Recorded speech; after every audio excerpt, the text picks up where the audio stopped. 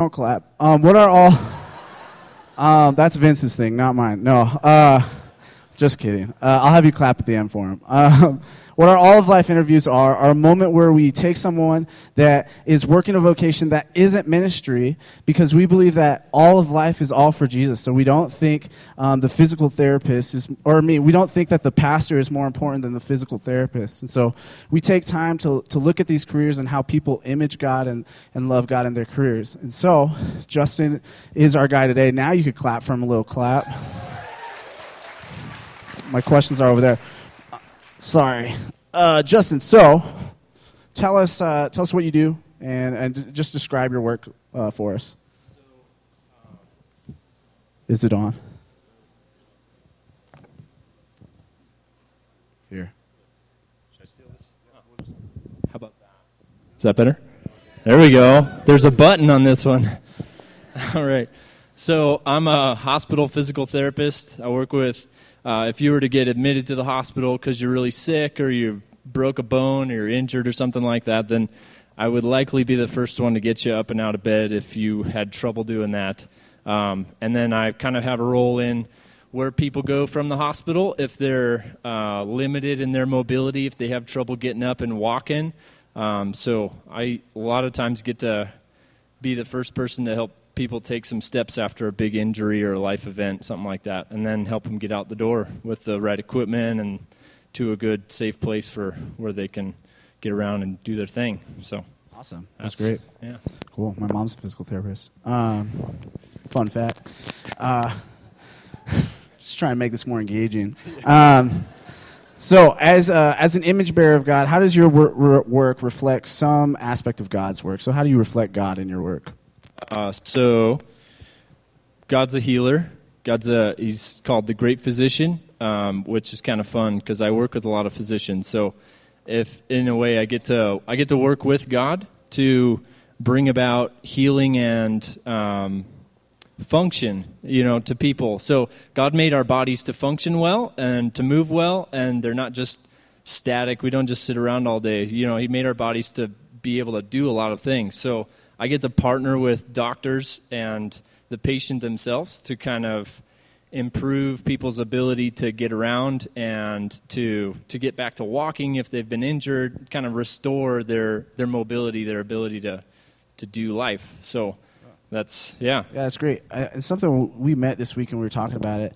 Something we talked about how God kind of issues truth and usually it makes our lives better. So kind of how does that come to play as you reflect God too? Totally. So telling somebody who's just gotten out of, let's say, a knee replacement surgery that they can actually move their knee really gets a lot of different responses. Usually, no way, I'm not moving my knee because that is going to hurt, and I can't do it. And so I get to speak the truth of you can move that knee.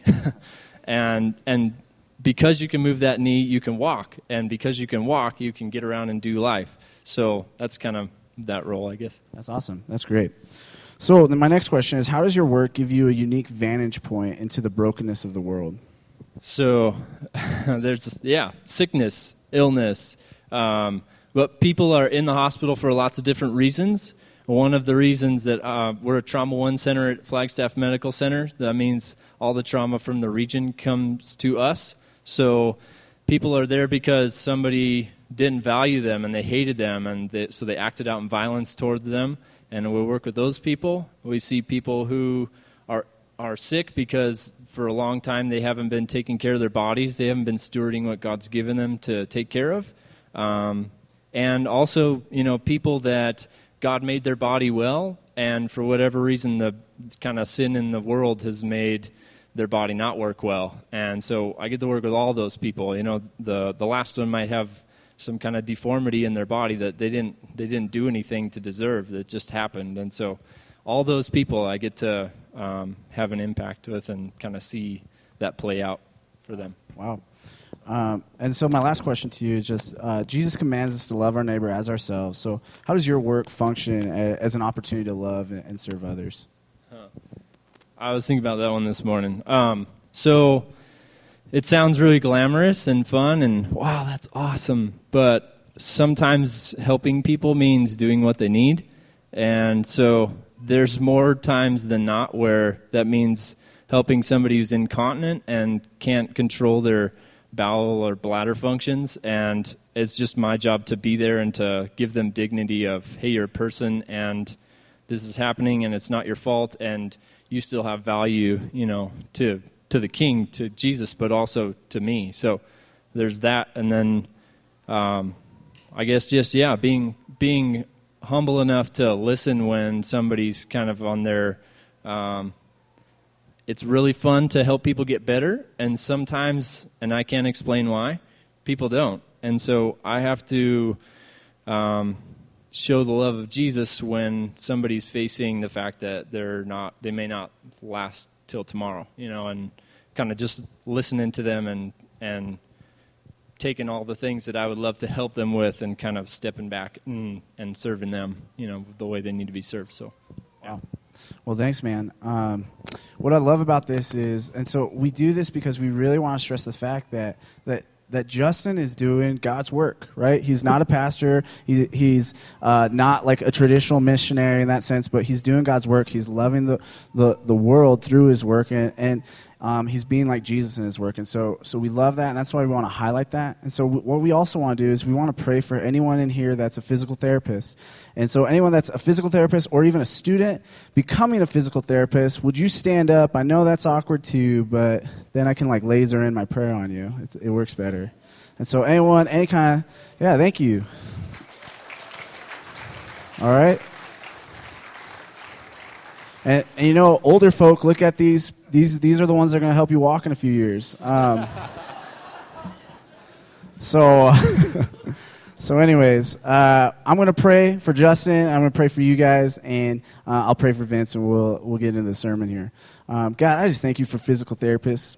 And I thank you for Justin and everyone else here who's standing. And thank you that they're putting in so many hours of school and so much hard work to learn how our bodies work and how they move in a functional way and what's the correct way to move them. And so, God, just supernaturally bless them in their work. Help them to understand people's bodies and how they move better than the other physical therapists around them, and so that they can just say, man, God has given me insight in this area. And so, God, we thank you for the physical therapists, and we need you to do anything good, even our vocations. And so, God, we love you, we thank you.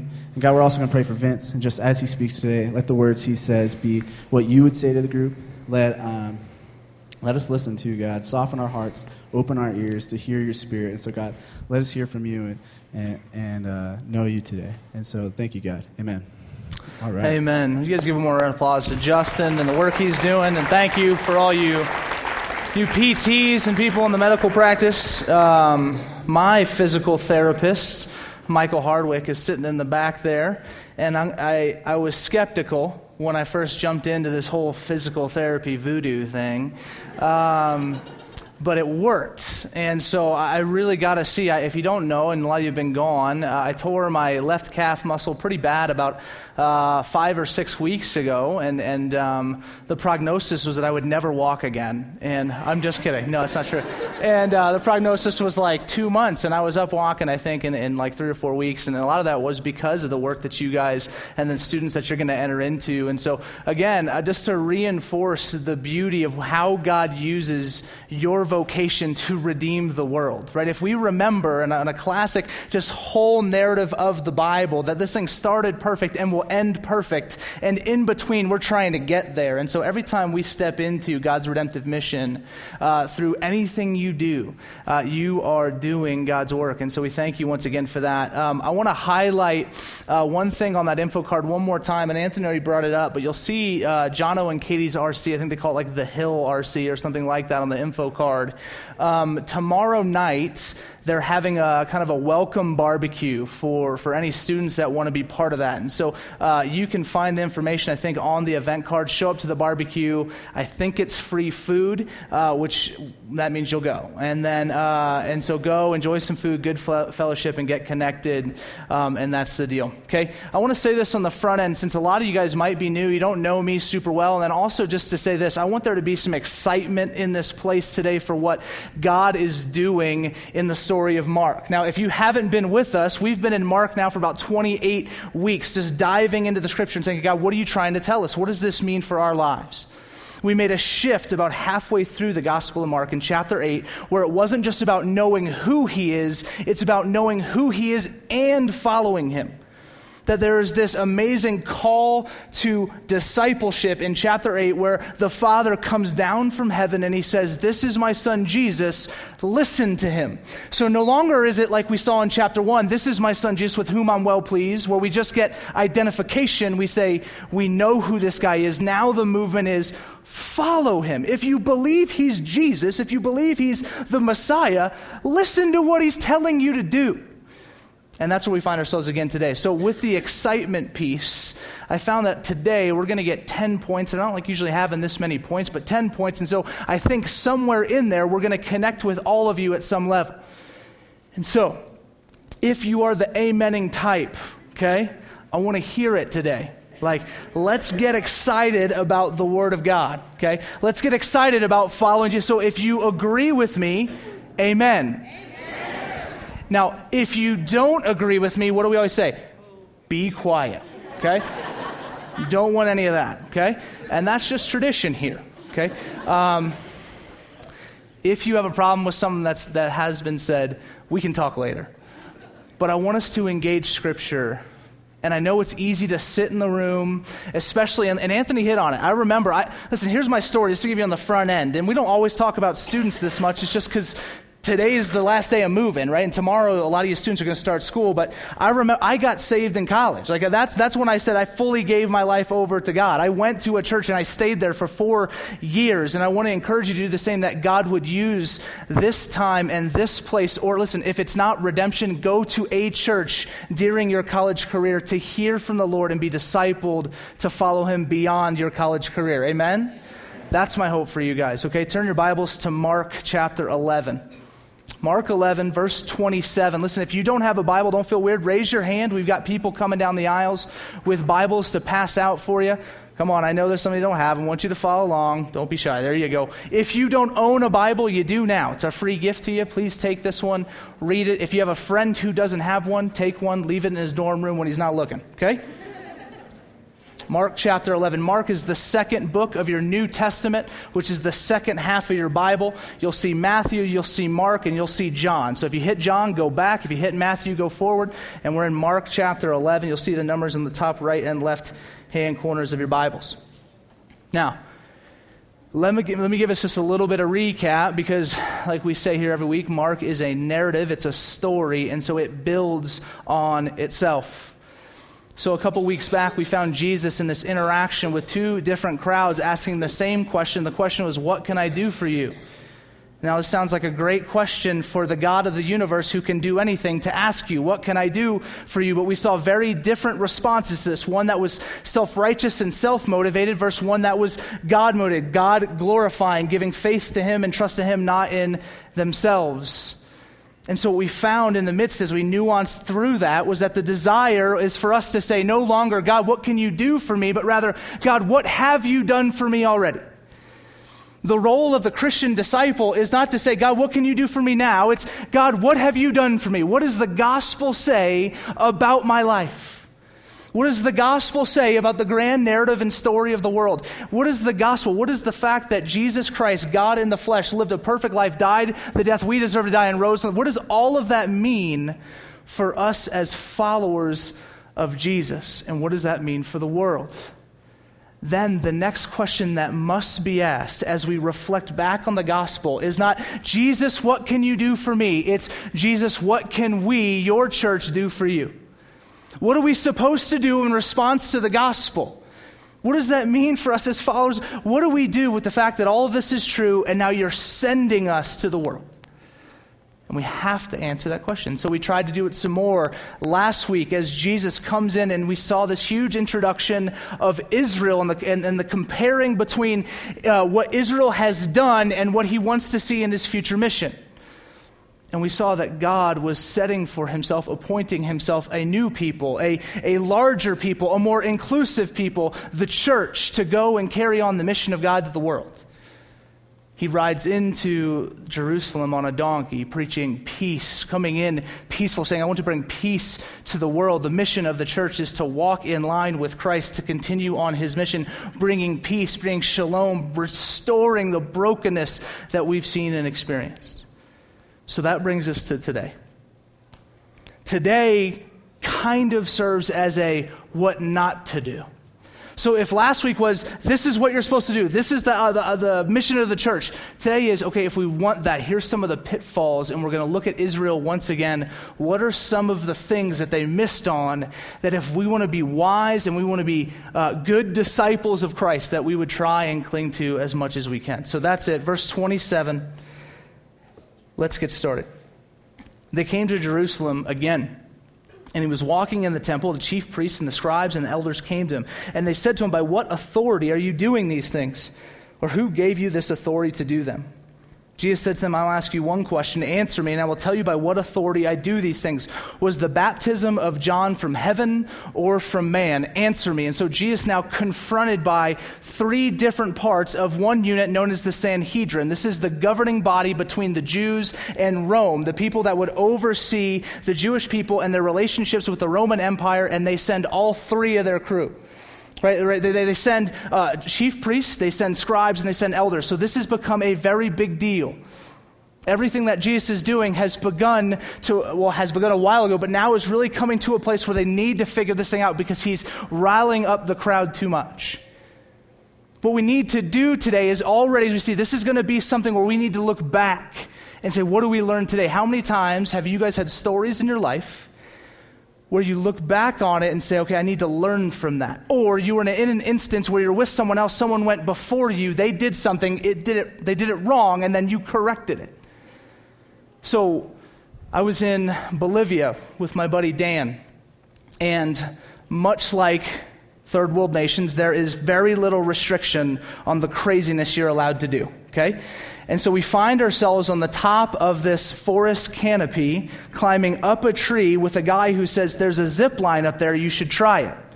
And we said, that's a great idea, okay? And so we go up to this thing, there's no harness, which is always awesome, and you grab onto this thing, and you go down, and I'm kidding, probably about 100 yards long, I don't know the depth, it was a little scary. And so my buddy Dan goes before me, and he grabs on, and he pushes off, and he goes, and what we forgot to tell him was that you're supposed to let go and fall into the lake below. Instead, Dan just keeps holding on and crashes into the embankment on the other side. Okay? Yeah, he's alive. Now, when it's my turn to go, after saying, you okay, right? I now know something about what is before me, right? I know the right way I'm to go about the zip line. Okay, so I get onto it, both hands, holding tightly. I get halfway down, and I let go. And I crash into the water, zero pain, exactly how it was supposed to be done. I'll never forget this. As I'm letting go, I literally say to the guy standing, I say, do people usually get hurt doing this? And as I'm already going, he goes, usually. And I was like, great, man, thanks. But I let go and I'm fine. No, that illustration seems a bit silly, right? But here's the thing.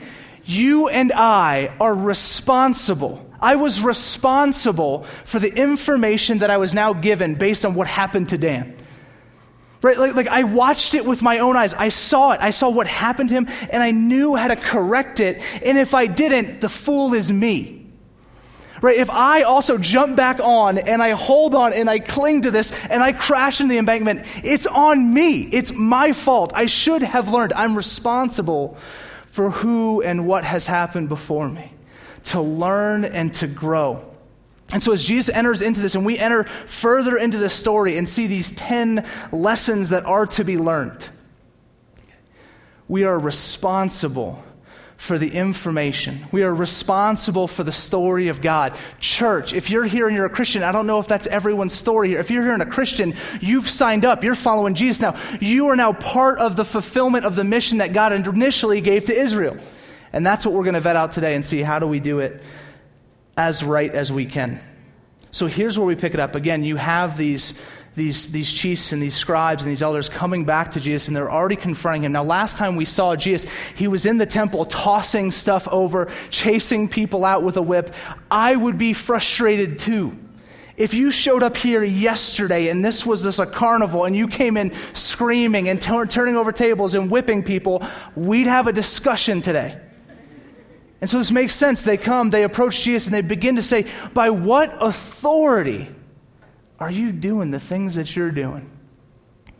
Now, we don't know specifically what things they're specifically referencing right now. Are they just talking about the temple? Are they just talking about this one thing or that or the other? But I'm not sure. So let's just recap the Jesus of Mark real quick. He's forgiven sin. He accepts sinners. He hangs out with sinners. He calls tax collectors and sinners into his fellowship to be part of his mission. He redefines the Sabbath, destroys oral tradition, casts out demons, heals the sick, restores sight to the blind, raises the dead, calms the storm, and clears the temple. And there is much more. So I'm thinking, as they go to say, man, who's giving you authority to do it? I'm thinking they're tracking the whole story. Like, who is this guy how are you doing these things that you're doing? And Jesus' response is brilliant. He doesn't answer, right? Which is always the best. Instead, he answers their question with his own question. He says, let me ask you this. You want to know why? Answer this for me. Was John's baptism, were the baptisms that were done by John, were those from God or heaven, right? Were those from God or were those from man? Like where did that come from? Answer me. I love how these, like this is not going anywhere unless you answer this question. And so let's see how these guys respond. Excuse me. We're not there yet. Yeah, we are. There it is, verse 31. I couldn't find it. They discussed it with one another, saying, if we say from heaven, he will say, why then did you not believe him? But shall we say from man? They were afraid of the people, for they all held that John really was a prophet. So they answered Jesus, we do not know. And Jesus said to them, neither will I tell you by what authority I do these things. Now, Jesus, this is the brilliance of Jesus right here. The question that he poses. See, he knows that they know. Like, he knows that they've already got thoughts on this. And so what he does is he calls them back to the past. He says, hey, remember back, and for us, remember back to Mark chapter 1? Remember when we first started this thing? And remember when the sky opened and John was baptizing people? Remember the sky opened and a dove just conveniently descended from the heavens and landed on the shoulder of me? Do you remember this? Do you remember when the sky opened and a loud booming voice said, this is my son with whom I'm well pleased? Who do you think my authority comes from? Do you remember this? I love it. He calls them back to this moment, saying, you were there. You've heard the stories. Where do you think it comes from? Lesson number 2 that we have to learn. I didn't even say 1 before, did I? Number 1 was remember what God has done. Lesson 2, Jesus' authority comes from the Father. Okay. Christ's authority comes from the Father. Christ's authority comes from the Father. So what he says, we do. It's not like, hey, Jesus, that's a great suggestion, and I'll consider it. It's, you're Jesus. You're the Son of God. Your authority comes from heaven. God so saw fit that we would believe you that he parted the skies and sent a bird and a booming voice. So when Jesus speaks, we respond. Countless times throughout the history of the Jewish people, throughout the history of Israel, was called to be like to be a blessing, to go and preach good news to the world, to share about this God, this Yahweh, this guy who is redeeming and created the world and wants to change life. Now we take that on, and if we begin to then doubt his authority in our lives, we're going to fall down the same path. If the Bible and what he has for you, listen to me, if the Bible and what he has for you is mere suggestion, then yeah, it's going to go bad. The creator of the universe gave us a decent idea of what life should look like, and the creator would know best, no? We must sit at the authority of Jesus. and continue on. Thank you. Who is that? We need more of that. Who are you? Gary? That makes sense. A little more out of this section, because you guys, Joseph and Kate, I know you guys are a little fiery. All right. Verse 31, how are they going to respond to this? We've already read it. I mean, I am just sweaty and all over it.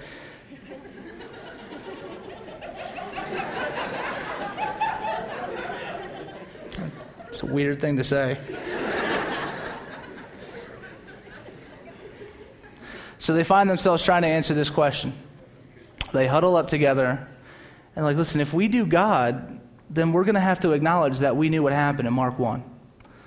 Like if we say God, then they got us, because they're going to know, yeah, this you came from God. This is his authority, so we must listen. But then they also say, man, if we say man, then gosh, man, everyone's going to get upset because they love John. Like John was a hero to the Jewish people. And so if they say man, then they have a revolt. Then they have all these other issues. And so they decide to punt on the question and just go with, we don't know, right? They just go with, we don't know. And we've all been in probably situations where there's just no right answer, right? You just, I don't know. When Verity asks me, or I ask Verity, hey, like this morning, how are these pants looking? I don't know, right? You don't want to make a definitive. You have this is the moment they're caught in. What do I do with this? We're literally in trouble whichever direction we go here. So let's just tell them we don't know. Let's just pretend. Let's just lie to ourselves and say we don't want to know. And here's why I think they're doing it. I think they're doing this because they know if they answer one way or another, things have to change. That if they answer God, then their authority has to be him, and they have to sit, and things have to change for them.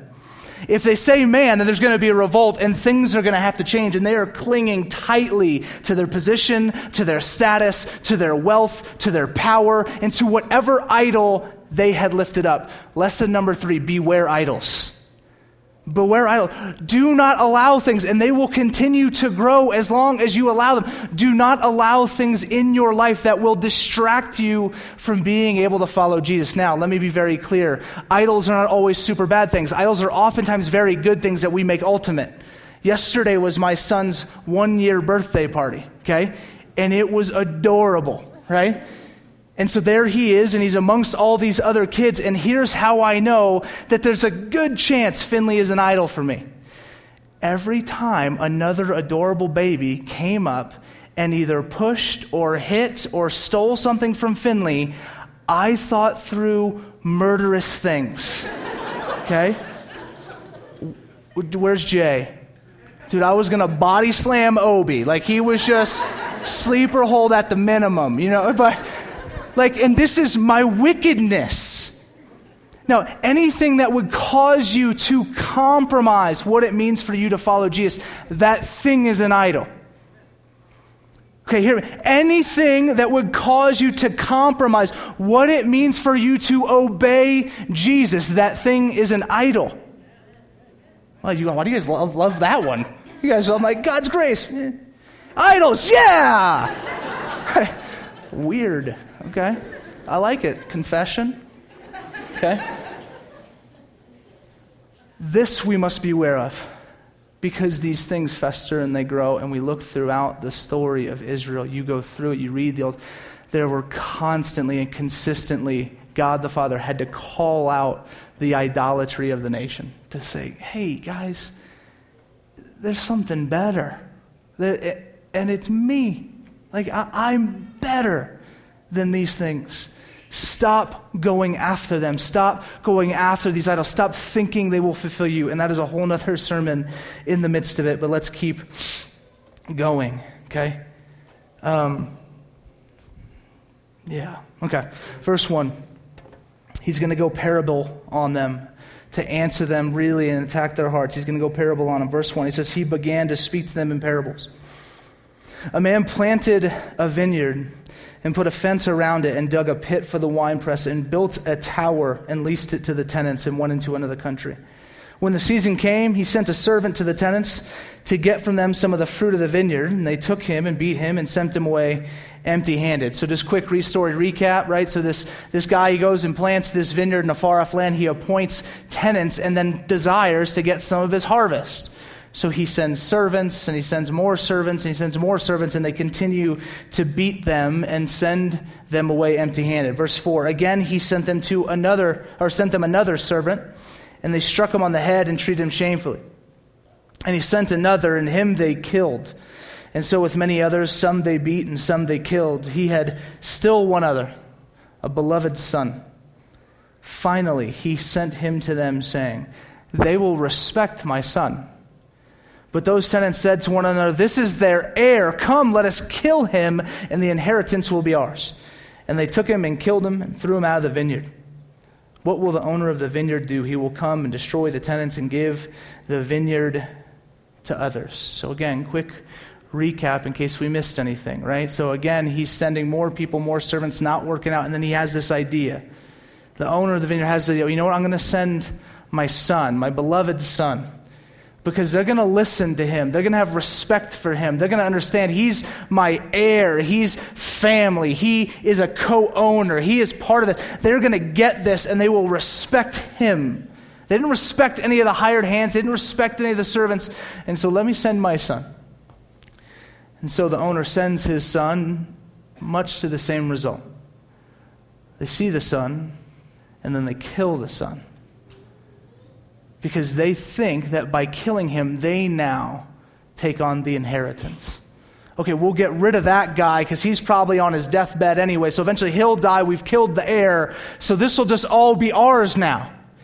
And so they kill the son in hopes of their own glory, their own status, their own profit. And so let's look at this entire parable breaking down by what Jesus is trying to compare it to in a kind of key terms type of way. The vineyard is Israel, okay? The whole vineyard is Israel. Isaiah 5:1-2 says, my loved one had a vineyard on a fertile hillside. He dug it up and cleared it of stones and planted it with the choicest vines. He built a watchtower in it and cut a wine press as well. Then he looked for a crop of good grapes, but yielded only bad fruit. See, constantly we see throughout the Old Testament, Jesus using metaphors for Israel. In Isaiah, he calls the prophet to refer to them as a vineyard. We know that now Jesus, building off of Isaiah, refers to the same people in the same analogy. The vineyard is the people of God. Lesson number 4, do not forget your calling. Okay? Don't forget your calling. In other words, Israel was being called out, identified since the beginning of time. God said, okay, I'm going to put together a people for my own pleasure. He calls out Abraham in Genesis 12 and says, listen, here's what I'm going to do. I'm going to call you out. You're going to go lead this people. And he makes the Jews, he makes Israel his chosen people for the glory of his name in the world. And consistently they forget it. Consistently they make it about themselves. Consistently they realize or begin to think that it's about their glory, their triumph, their needs, and not the calling that they've received from God. We too can easily forget the fact that as a church, that as Christians, we have been called, set apart by God, saved by him and not by our own doing. He has pulled us in. He has saved us, given us his grace, dying on the cross. He has brought us in. We are called by him. And yet we continue to kind of live these lives where it's like, well, this is kind of more my thing. Right, well, I'll do my thing here. This is more about kind of my name and my fame and my wealth and my glory and my status and my job and my relationship. No. All of it called by God. All of it under his sovereignty. All of it held together by him. The tenants in the story is the Sanhedrin, is the leaders of Israel. Right now, he brings this up and says, okay, you guys are the leaders here. You're the tenants. You're the bad guys. This is an uh-oh moment for the Sanhedrin guys. Listen into this. Oh, you're talking to us. Yes, you're the problem. You're a big part of the problem. Lesson number 5 is watch who you follow. Watch who you follow. Watch who are the leaders that you exalt and get behind. Because they will have influence over your life. And I'll just be straight up. If you don't trust me, then don't be here. Go find another pastor that you trust for whatever reason. There's something I said, some way I dressed, whatever. Then don't be here. But follow, be underneath teaching of people that you can trust, because you need to be careful. Because there are people who will lead you astray.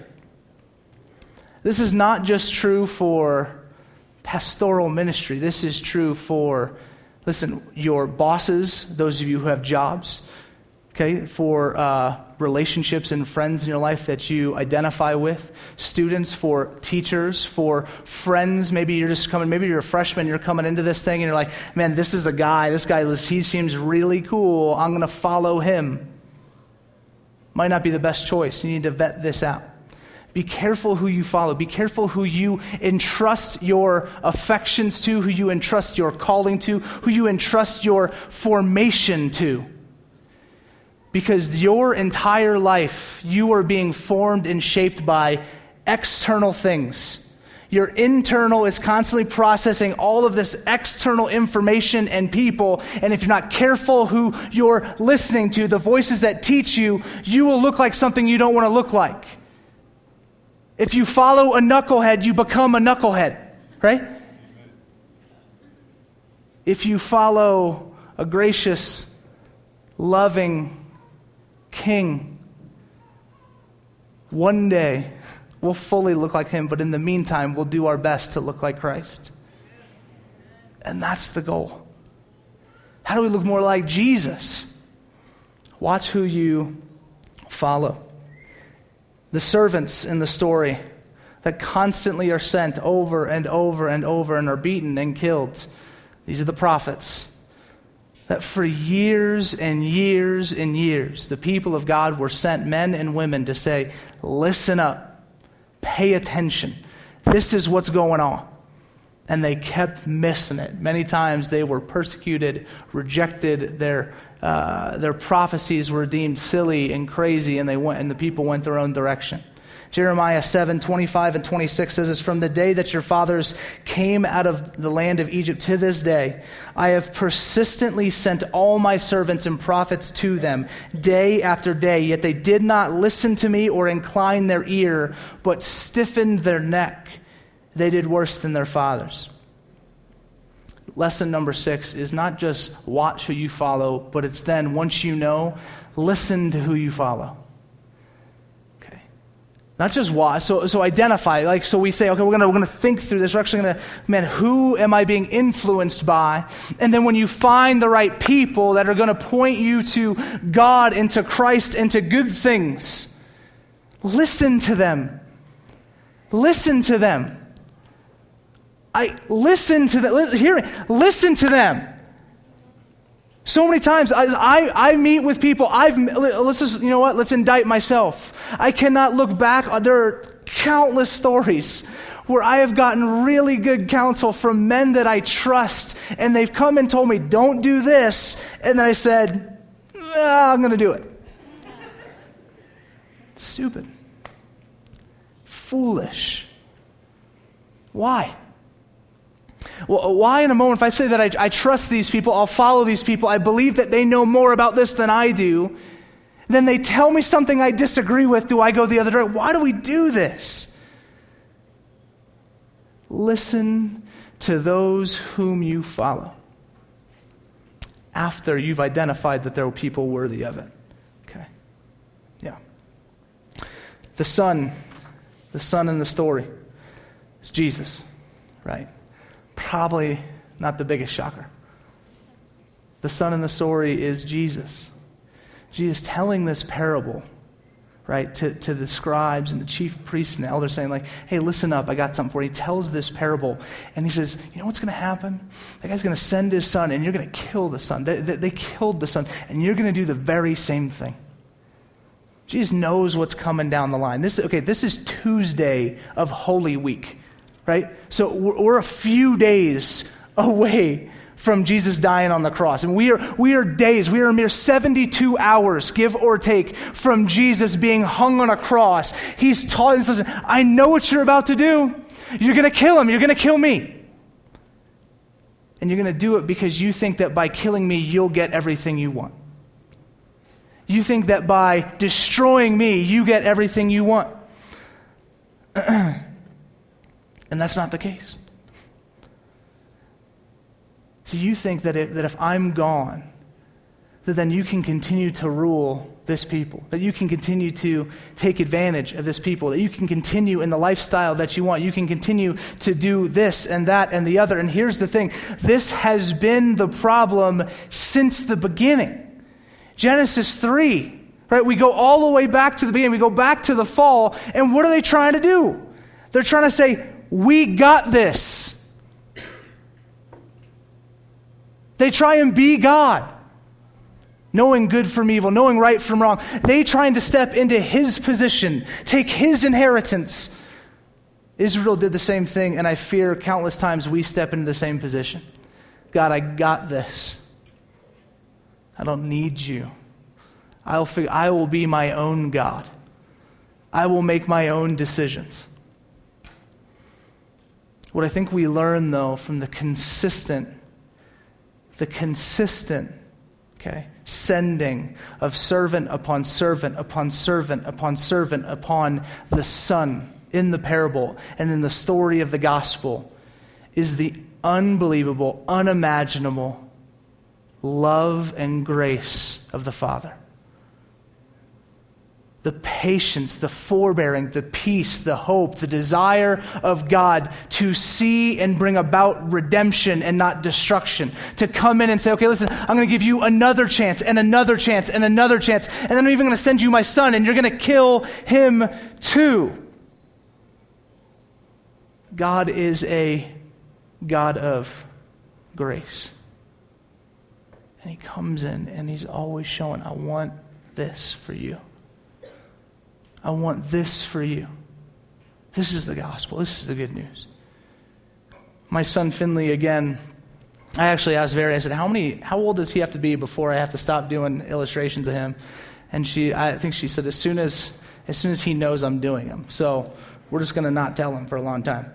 But I was cleaning Finley one time, and I remember thinking, and it was number 2, right? And so cleaning up number 2, and I kid you not, as soon as I put on the new one, new number 2, right? And I was like, all right, take it off. Do it again, okay? Put on another diaper. New number 2, right? At that time, I was like, well, too bad. No, just kidding. No. What'd I do? I changed him, right? I cleaned up his stuff. I don't know why, it's a weird poop. It's a weird word to say from the pulpit. But I cleaned it up. And the reality is, here's the truth. Listen, I would have done it 1,000 more times because he's my son. I'm not just being facetious about that. I mean, I would have been there literally 24 hours a day for the rest of his life if that's what he needed.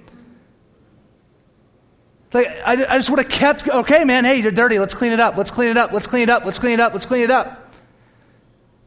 That is the love. That is the grace. That is the patience of God.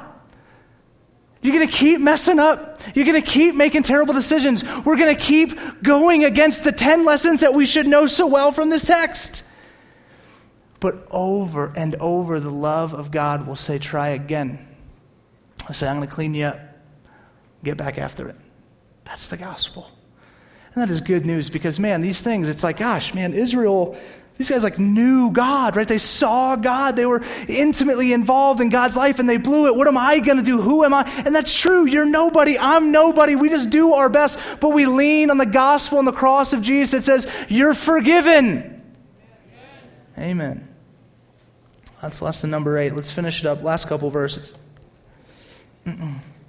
Have you not read this scripture? The stone that the builders rejected has become the cornerstone. This was the Lord's doing and is marvelous in our eyes. And they were seeking to arrest him, but feared the people, for they perceived that he had told the parable against them. So they left him and went away. And with limited time, let me just give you a bit of an understanding of the whole cornerstone thing. Now, logistically or currently, and the cornerstone still. You'll see it in different buildings, but it is the stone oftentimes found at the corner of a building of which it sets the pace and sets the positioning for the rest of the stones. You build off of this stone. It is the foundation. It's the one that holds everything else together. If you don't have that one, you're not doing great with your building. Okay? Historically, there's a story that's attached to this that I think is pretty profound. And like many stories, who knows how true it is, but it was true for the people of God. It was true for Israel in the Old Testament. As they saw this story, and this parable that always went around. It was about when Solomon was building the temple in the Old Testament. See, they would build the stones off-site. And then they would bring in the stone, and the stones would be the ones that then they would build off of and use and things like that. And what happened is there was this one stone that was sent very early on in the construction. But it didn't look like the right stone. It wasn't a stone that seemed to be the cornerstone. So they kept looking for it and looking for it and looking for it, and they couldn't find the stone. They kept going back to the corner. Hey, where's the cornerstone? We're looking for this thing.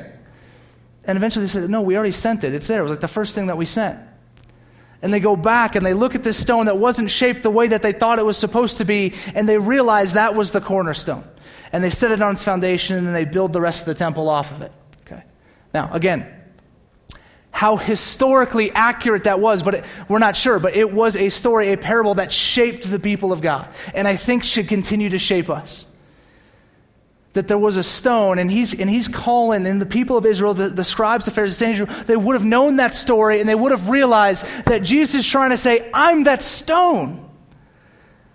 Like, I know you thought that the Messiah was supposed to come in and wreck shop and take over the Roman Empire, and we would all rule together. I know that's what you were thinking, but that's not why I'm here. I'm the stone that you rejected, that didn't look exactly like you were expecting, but I'm here, and you will still, and you must use me as the foundation for the whole world. That's what he's saying. I am the cornerstone. I am the one who bears the weight of this world. I am the one who bears the weight of your sin. I am the one who bears the weight of the brokenness of this world. I am the one with which the rest of this will be built off of. Lesson number 9 is do not reject Jesus. As obvious as that may sound as Christians, do not reject Jesus. Do not allow yourself to walk through this life thinking he's not who he says he is. If you're a Christian, he's the Lord of your life. That's what you signed up for. He's the Lord. Lord means he owns everything. When you step outside of it, we reject him and say, I got this. I'll figure this one out on my own. Don't do that. Don't reject Jesus. The last thing, and I like we get to land on really good news for us as Christians, is here in lesson number 10, is never run away. Okay. See, the scribes and the rest of the Sanhedrin here, they run, they flee, because they're fearful. They fear what they've just been told. They've just been confronted with hard truth. Hey, you guys didn't do this right, and you shape up, right? And they decide to run. Okay? We don't run. We stay. We don't flee Jesus. We stay with him. As hard and as convicting as it is, as much as we just want to say, this is too much, I don't know how to do this, I'm going to go my own direction, we stay with Jesus. And we can do that because of the grace and the goodness of him. Because he does not lay condemnation upon us. They ran out of fear of condemnation. We stay because we have no fear of condemnation.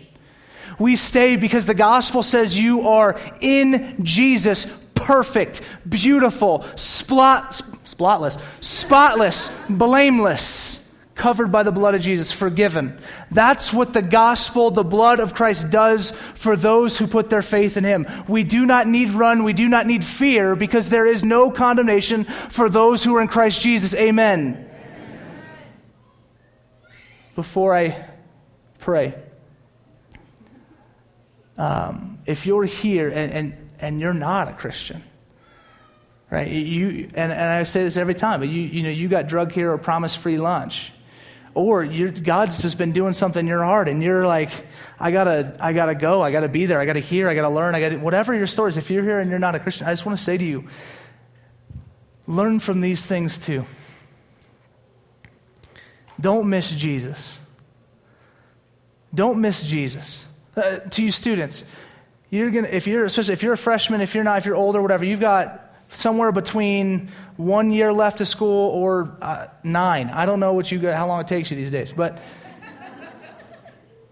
somewhere in there, you're going to be here in this city. Seek Jesus. These things are true for you, whether you believe it or not.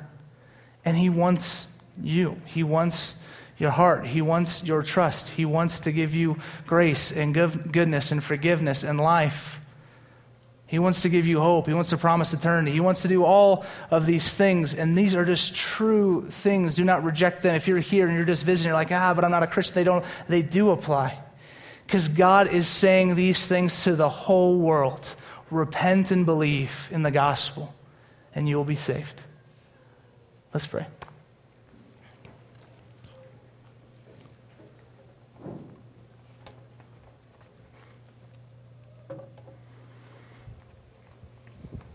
Jesus, thank you so much that you daily remind me, God, of how I get sidetracked, God, of how I miss you, how I forget you, how I exalt myself, reject you. God, the Holy Spirit, just please bring about conviction in the people of God. God, that we would be able to honestly look at this parable and not say, well, that was them. That was Israel. That was the Jews. That's not us. God, we are the same fallen people who are self-righteous and selfish and, God, self-glorifying. God, we have always much to learn. I pray, Holy Spirit, that you would just teach us in the midst of that. Continue to refine us, renew our hearts, renew our minds, transform us by your power. God, I want to pray first for all the students that are here, whether you're just getting started or you've been here for a little bit already. God, we just pray that you would come in a powerful way, that you would reveal yourself, that Holy Spirit, you would bring about the joy that comes only from your presence and the conviction that only comes from your good calling. God, I pray for the rest of us that are not in school, God, that we would experience this renewal in our hearts, God, to know even our own faults and the things we failed in the past, to look to and learn from, be responsible for what we know, God, that we can continue on in your mission to the world. And God, I pray that part of that is investing in those that are here that are younger. God, move us into those relationships, move us into our city, God, that we could present this gospel to the world. Present this reality to the world that you give grace and goodness and love in the midst of our mess. So God, bless us today as we now respond and we seek your face. In your name we pray. Amen.